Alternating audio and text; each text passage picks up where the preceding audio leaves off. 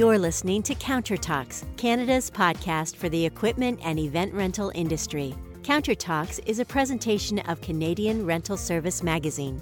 Now here's your host, Patrick Flannery. Hi, everyone.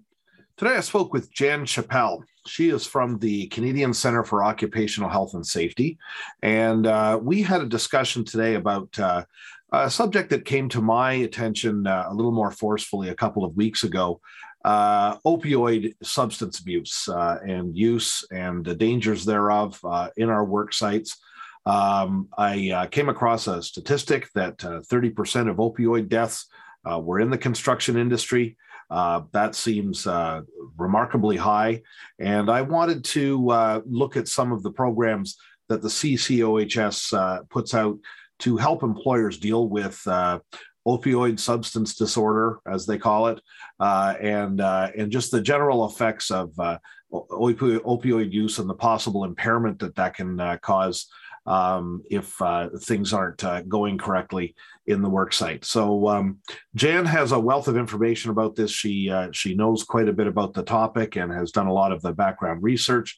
I believe she assists with their information and programs and courses that they put out. So she was an excellent person to talk to and had really a lot of great perspectives and advice, frankly, for us dealing with this difficult problem, hard to address problem with our staff in our workplace. So please enjoy my conversation with Jan Chappell from CCOHS.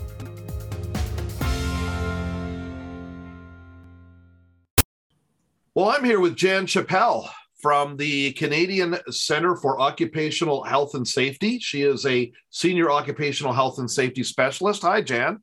Hi, how are you, Patrick? Yeah, it's great to have you with me today, and we're going to talk a little bit about opioid addiction in the workplace, and especially what to do about it.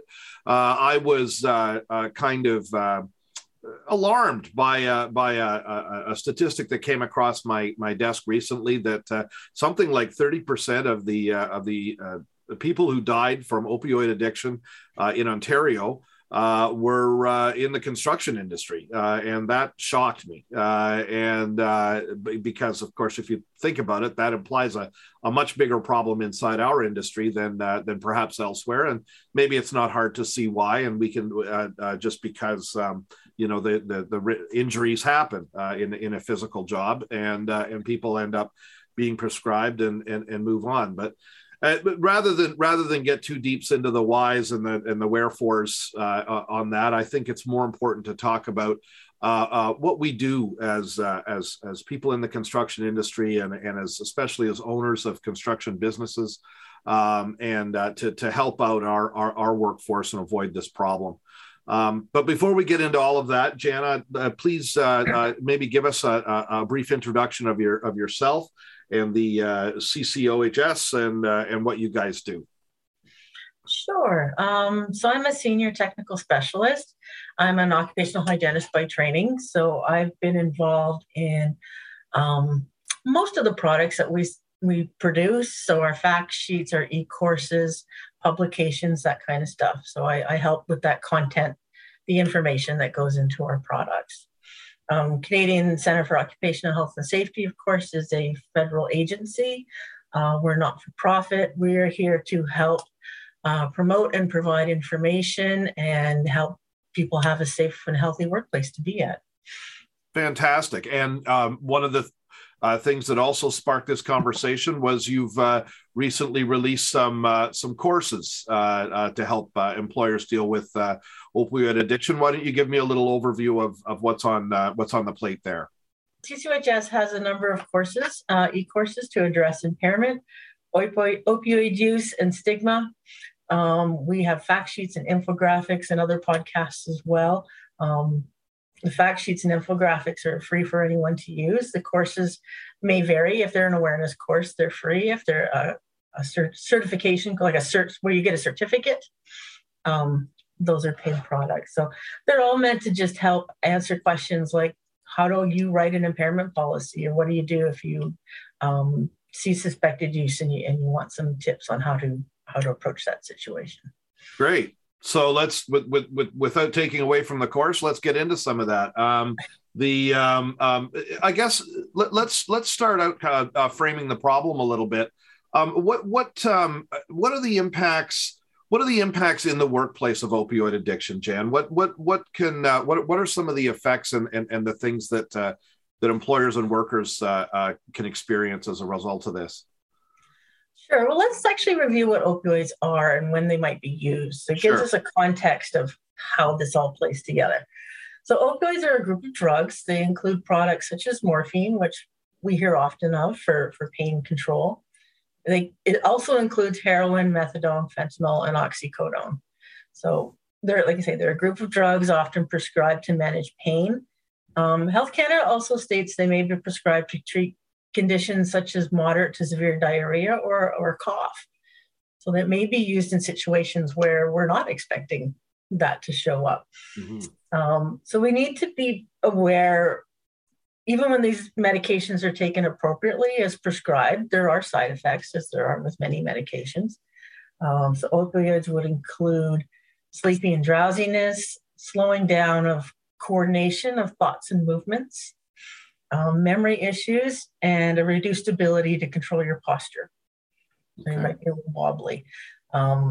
Short-term side effects also might include nausea, vomiting, euphoria, which is that high feeling, difficulty breathing, headaches, and confusion. So when you talk about issues to the workplace, you're looking at areas where there could be increased mistakes, lack of alertness or responsiveness, or poor decision-making. So this is where you'll start to see impacts on the workplace, because there could be a higher chance of an incident, say when you're driving or operating machinery, even if you're taking the medication as prescribed. Right. So it's certainly if you're doing anything physical and anything obviously using machinery or tools, your just use can present an issue. What are some of the issues if a person becomes dependent and has a I guess an addiction to the drugs? These symptoms would be similar. Mm-hmm. We have to remember that when we're talking about substance use disorders, when people use substances, we'll speak to it generally, not specific to opioids, but the better approach is to understand that a regular use of substances, it can actually change our brain function and in its structure. This is where you see that there's no control over the need to use substances, regardless of that possibility of harm. Mm-hmm. So these change in brain functions are what they look for when they're looking for the health condition that they call substance use disorder. It is a medically diagnosed condition. It's not a choice or weakness or moral failing. And we have to understand that difference when we approach it. Mm-hmm. So the risk of substance use disorder and how fast you become addicted, for example, will vary by substances. Opioid painkillers do have a higher risk and may cause the disorder more quickly than others. So that's why you're seeing a lot of attention in the news. So it's, from a workplace standpoint, though, it's not necessarily specific to having a substance use disorder, but it's the affective impairment that is being seen at that moment. Right. Okay. Yep. So we've got kind of two vectors of risk there. One is your ability to perform on the job, and then possibly a vaguer and maybe harder to define problem with should the abuse disorder kick in down the road. So there's kind of two things there, but kind of two things, yeah. But it's mostly about that performance, being able to do that job, to perform your job at that moment, at that time. Right. Yeah. So stay focused on that for sure. Okay. So what are some signs that a manager might look for that a worker or that a coworkers might see that a worker is having difficulty with their use of opioids? Yeah, it's a very good question. So you're going to often see it as a group of things, of symptoms and behaviors. and just to put that caveat out there, these symptoms are not specific. So there may be other reasons. You're having a bad day, you're really tired, baby kept you up all night, you're not yourself that day. But especially when you see a pattern over time, there may be concerns that a person is physically or psychologically dependent on a substance. So what you're looking for is, are they working in a way that may put themselves at risk or others at risk of harm? Are they not able to complete their responsibilities at work or school or home, depending on the situation? Mm-hmm. So this might be that they're late a lot, they're missing work, their performance is poor, they're having trouble concentrating, they're very disinterested in trying to, correct these behaviors. Other things to watch for is there a change in their behavior? So are they having, say, conflicts with family and friends or coworkers that wasn't an issue before? And another thing they say to look for is there's more requests for money, or money and items have gone missing. Right. So there are things to watch for. It's not a checklist type situation, but just know that in a workplace, it's not really our role to diagnose that substance use disorder, but these are signs that can be used as a red flag. Yeah, and that's I think you've touched on an important aspect of this there, right? It really, any one of those things, right, seen in isolation, could be indicative of a bunch of things. Yeah, it's very difficult to arrive at this decision that somebody has this problem. So I guess the follow-up question then is, what is a manager to do?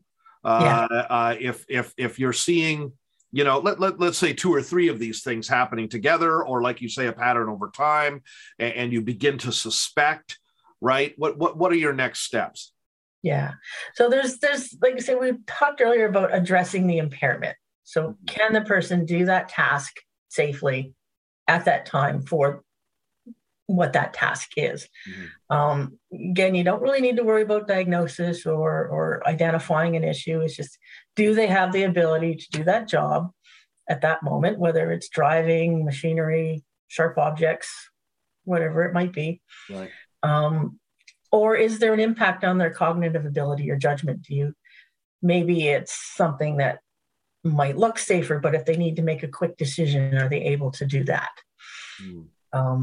Again, signs will vary from person to person, and one on itself may not be a problem. But if a manager or supervisor or a delegated person becomes aware, then yes, there's definitely suggestions on how to respond better.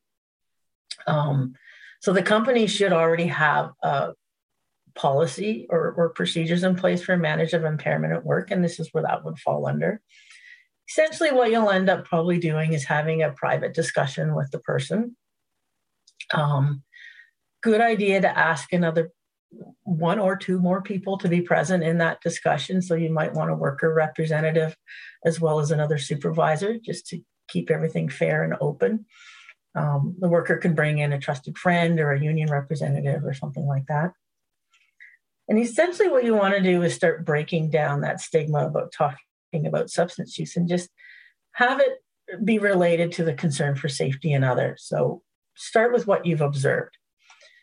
We've noticed lately that you've had a few extra accidents, or you've had a lot of near misses, or you haven't seen yourself lately. Are you okay? So you're trying to engage them in conversation, but you're not placing any type of blame or judgment on their actions. You're just trying to explore the situation. Right. It may be the case that the person isn't able to have that conversation. If they truly are impaired at that moment, they might not be able to have a meaningful conversation. You can book a time for later on to do that. And there may be a bunch of options to do at that point. So maybe you assign them to non-safety sensitive work. You may have to ask them to stop working because it really is unsafe for them to continue. You, of course, would encourage their use of supports whether it's a counselor or a medical condition. Heads up, if you decide that they're impaired and shouldn't be working, you probably shouldn't let them drive home either. I say that jokingly, but it's quite serious. Yeah, it happens. So call a taxi or have someone drive them. Obviously don't allow them to drive if you suspect they're impaired. And then they may need someone to help care for them when they get home. So you might want to do those follow-up steps just to make sure they're okay.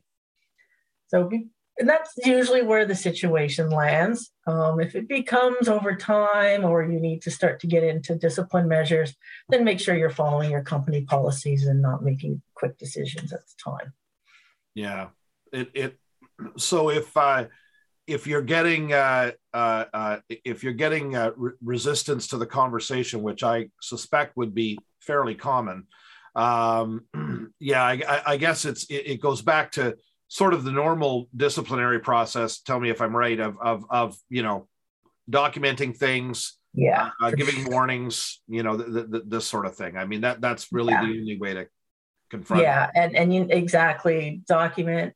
Make sure you've written down all the steps you took and what both parties agreed to. And in this case in particular, denial is a characteristic of substance use disorder. So if it is substance use issues, you're going to have more than one conversation about the same thing. It probably won't be successful the first time or the second time. Right. But that continued follow-up and discussion will help build trust, and hopefully the individual will feel more comfortable sharing or seeking support if they can do that. So it could be a journey. It definitely could be a journey to deal with it. Yeah.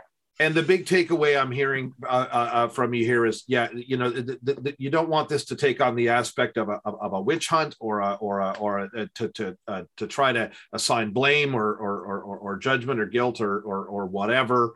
So let's get to, and I think most of our listeners would be in this category, that their main thrust at the point that they find out that one of their workers is struggling with this issue would be to want to offer support and help. What can a company do to be supportive and helpful with somebody who's having this problem? Yeah, and there's a lot of things that we can do, and so you can just acknowledge that these are factors that contribute to substance use, and that the company is willing to have those discussions in a fair, unbiased type way. Companies can also try and prevent injuries so that they don't need to use painkillers in the first place. Well, right? Yeah, that would be good. I hope that goes without being said, but I said it anyway. But if you are in that situation, maybe you work on having return to work programs so that people are fully recuperated before they come back to work, which also reduces the chance of harm.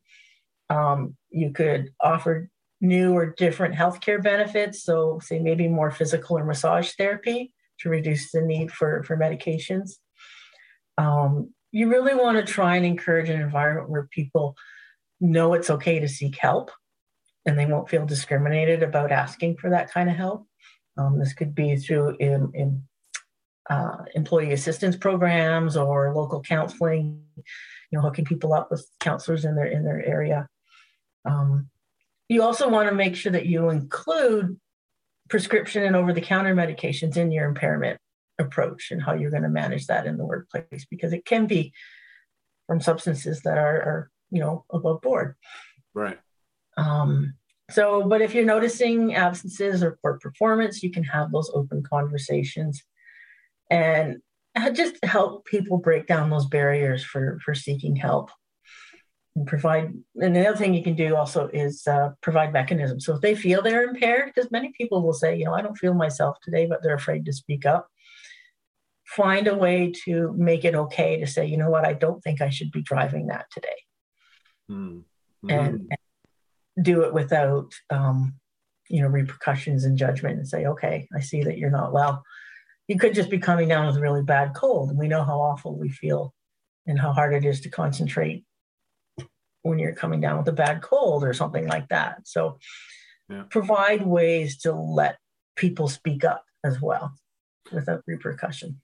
Yeah, I mean, and you really do have to have that mechanism in place, because I mean, a person can be on completely over-the-counter cough medicine, and and it can make them fuzzy, and and if you're about to, and then if your boss says go jump in that crane, it's probably a better idea to be able to say, geez, I'm really sorry, but I'm on this medicine, and it's making me, not good. And everyone reacts to medicines differently. Like I take an allergy medicine that puts most people to sleep. Right. But for me, I don't notice. On the other hand, when I personally take cough medicine, I am hyper. Yeah. Through the roof, can't sleep all night, hyper. So everybody's different. Yeah, that's true. Every reaction is different, and it just needs to be built into that. I would probably say I'm more impaired on cough medicine because I know that I'm like jittery, right? And that's not good either. Well, and that goes to the blame judgment conversation. Like this person may have been prescribed medication by a doctor. They may be taking it as prescribed and as they're told to do it, but they don't know, and their doctor doesn't know, especially if they haven't had this medication before, exactly necessarily what it's going to do to them. And so, this isn't a case of, it isn't always a case of abuse. In fact, it probably usually isn't.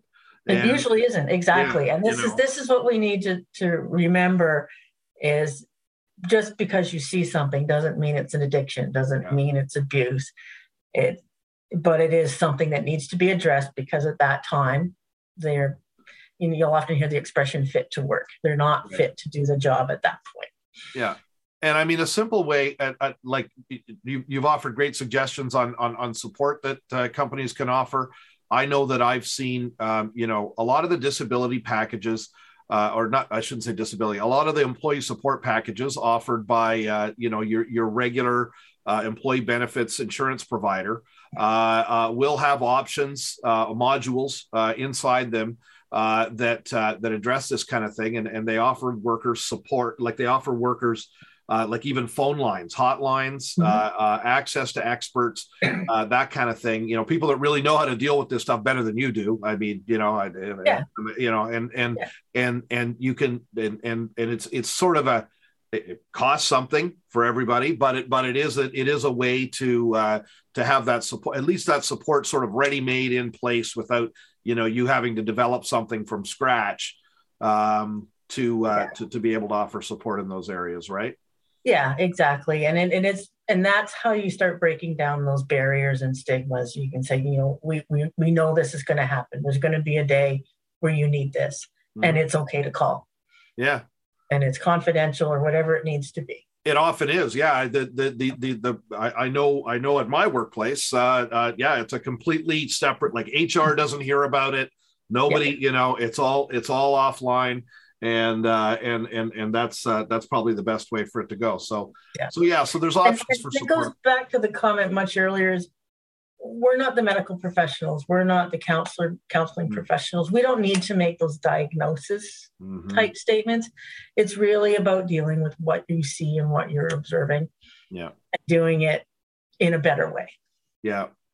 So we touched on the need for policies. That is, I think, more critical than people really give credit for, because the main thing that I've seen when companies encounter this issue is this scramble to figure out what to do on the fly, and that just leads to mistakes. And I think the importance of having something in place ahead of time can't be overstated.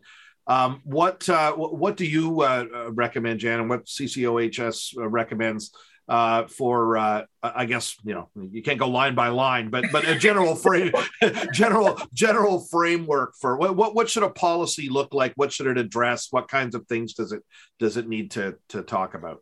Well, like you say, and just very generally speaking, there needs to be that procedure that you can follow. So like we talked earlier about going to a separate room and having people there with you and documenting the process, you can outline those things in your policy. This is how we want these situations addressed. Because what it does is a policy kind of defines what an acceptable code of behavior is going to be and what isn't. But it also lets you treat everyone the same way. And when everyone knows what to expect and that they'll all be treated in the same manner, that again is breaking down those barriers and stigmas to make it more fair to everyone in the workplace. So you really just want to try and make sure that you're approaching a situation very professionally and consistently every time. There are standards, by the way. CSA has released Z1008. It's on managing impairment in the workplace, which I would highly recommend. And it gets into detail on not just policy within a management system, but also steps you can take for reacting. It includes a bit on testing and when that's appropriate and when it's not, as well as accommodations. So it's a very robust, very comprehensive standard to look at. There you go. The document is out there, folks. It is out there, yeah. Yeah. So go and download that and customize it a little bit to your workplace, and and job done, right? Yeah. That's or at least job done until you have to execute it, and then you find out what all the rules are. Yeah. Well, you'll feel a lot more comfortable executing if you know it's coming from this really solid, robust program. Well, and on that point, if issues ever occur and things end up in front of Ministry of Labor investigators and things like that, which can in extreme cases happen, the first thing I can tell you that they're going to ask about and look for is your policy. What was your policy, and did you follow your policy? And it isn't always a case of, well, it had to be this policy or it had to be that policy. They just want to see a policy and find out if you followed that. I'm not saying that necessarily exonerates you from anything, but it's a heck of a lot safer than not having a policy and just hoping you're doing the right thing. And policies are meant to be continually improved, right? Every management system should have that check feature and then see if it's working. If it's not working, you make change and just document it all and move forward. Yeah. Write something down. Refining your process to what's right for you. Yeah. Yeah. Yeah. Write something down and follow it. It solves a heck of a lot of problems. Let's talk. We've talked a lot about management and supervisors. How about coworkers, Jan? If you're working in a workplace and you see a problem, nobody wants to be a snitch, but maybe you have to be under some circumstances. What's the how should coworkers look at reacting to somebody they suspect has an addiction or a use problem? Yeah. So in the same way that employers have the responsibility to provide a healthy and safe workplace, workers have the responsibility to work safely and follow the procedures that are in place. So workers help by working safely, trying to reduce injuries. They're the ones that are on the floor. They'll be able to see impairment or hopefully recognize it within themselves and others. And that's where that safe reporting mechanism that you describe in your policy is really important, because they know what to do if they see something. Okay. So you can provide that education and training on how to recognize and what to do when you see it. You'll also want to address stigma so they know that they can speak up and not make it. It's not a big deal. It is just a fact and it needs to be addressed. And again, making sure they know about the support services that are available for them, and understanding that there are policies in place that they need to follow and what those details are. Right. A big part of this, and a topic that I know is addressed in your courses, I saw in the descriptions of those, is this notion of eliminating stigma. And I guess tell me why do you think that's so important? Why is is it beneficial from the standpoint of the company and the employer to not have that negative pressure from the perception of the problem? Yeah, it's a way to change our attitudes towards dealing with people. So we'll just back up and we'll actually, there's a very good definition of stigma, which will help us understand why it's so important to break those barriers. So stigma is generally defined as the negative attitudes, beliefs, and behaviors we have about or towards a group of people because of their situation in life. So it does include things like discrimination, prejudice, judgment, and stereotypes. So what this really means is that our words or actions can make a person, for example, who uses substances, feel like they've been labeled. And usually they've been labeled as, I'll air quote, bad. Mm-hmm. So when we believe a person is bad, it actually does affect our attitudes toward them. It affects how we treat them. It affects the policies we make. The quality of care that's provided can even be contingent on how we have perceived them. And that can have huge repercussions, right? So what we want to do is just take those steps to have open conversations and sort of change attitudes towards this. One of the easiest things we can do is to notice the language that we're using in discussions. So they encourage us to use person first and medically correct language. So I can give you some examples. And these are from the Canadian Centre for Substance Use and Addictions. If this is an area of concern, that's a really good website to look up as well. Okay. Canadian Centre for Substance Use and Addictions. I'll say it again. Okay. So what they recommend is, instead of saying, "Are you still using?" a better approach is, "How are you doing?" Because you're not labeling the person with your perception, right? Mm-hmm. Again, don't use, "Why can't you just stop?" Better approach is, "What supports do you need?" Right. Right? So you're framing your context in a bit different way. So instead of saying, the last example they had is, "Don't you see you're hurting yourselves or others?" It's better to say, "How can we help?" Because you're asking the person for what they need and what they think is best for them. Mm-hmm.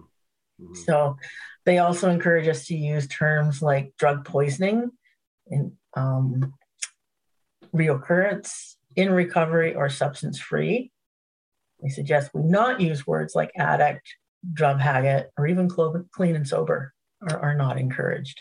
Because again, these are labeling things that are seen as negative. And it really does affect how people feel about themselves. And then they, it's a cycle of, if you're not feeling well, you tend to use the substance more, and then it keeps going on and on. So we can just start breaking that cycle a little bit by the words we use. Yeah. Those are great recommendations. And I want to hit the point that it isn't necessarily a touchy-feely thing. What you have to understand is that in terms of having the productive conversation and getting the result you want out of the conversation, bringing a lot of stigma and baggage and labeling, et cetera, to the conversation is just going to make the person defensive, and, as you said, possibly even exacerbate the problem. Yeah. And you'll just end up with a person who's not a worker there anymore. Or they're just not willing to trust that you're there for the right reasons. Yeah, exactly. Right? And so there's it is best just to avoid that, however you feel about it, to focus on these sorts of productive measures. I think is probably makes some sense, anyways, right? Yeah. Yeah, so. And it's baby steps into breaking down all those negative attitudes. Mm-hmm. But they make a difference, and it shows value in the person, and that they're heard and listened to, and that they can ask. Everyone's help is going to be different. What path they need to take to break their cycle of substance use is going to be different. Yeah. So you can't make those assumptions for them. They have to help you understand what things they need as well. Well, and it comes from a position of science a little bit too, right, Jan? Because sure. I mean, as as a child of the 80s and the drug war myself, I well remember, the very moralistic attitudes that were built up politically around all of this stuff. And very much seen as a moral failing, a failing of the will, a failing of self-control. All of this stuff was used for a very long time to try to, to try to address the problem. But what we found out in the intervening decades is that it's a brain chemistry issue, really, and different people will react differently and have a different propensity to fall into these issues, right? No, it's very true. Very true. Yeah. And as long as that's the case, how do you really put a lot of moral judgment on it, right? Because it may be there, but for the grace of genetics, go me. Like like we said earlier, like when you get to the substance use disorder, when it becomes a condition, mm-hmm. Your brain is different. Your brain has changed, mm-hmm. Which means you're not.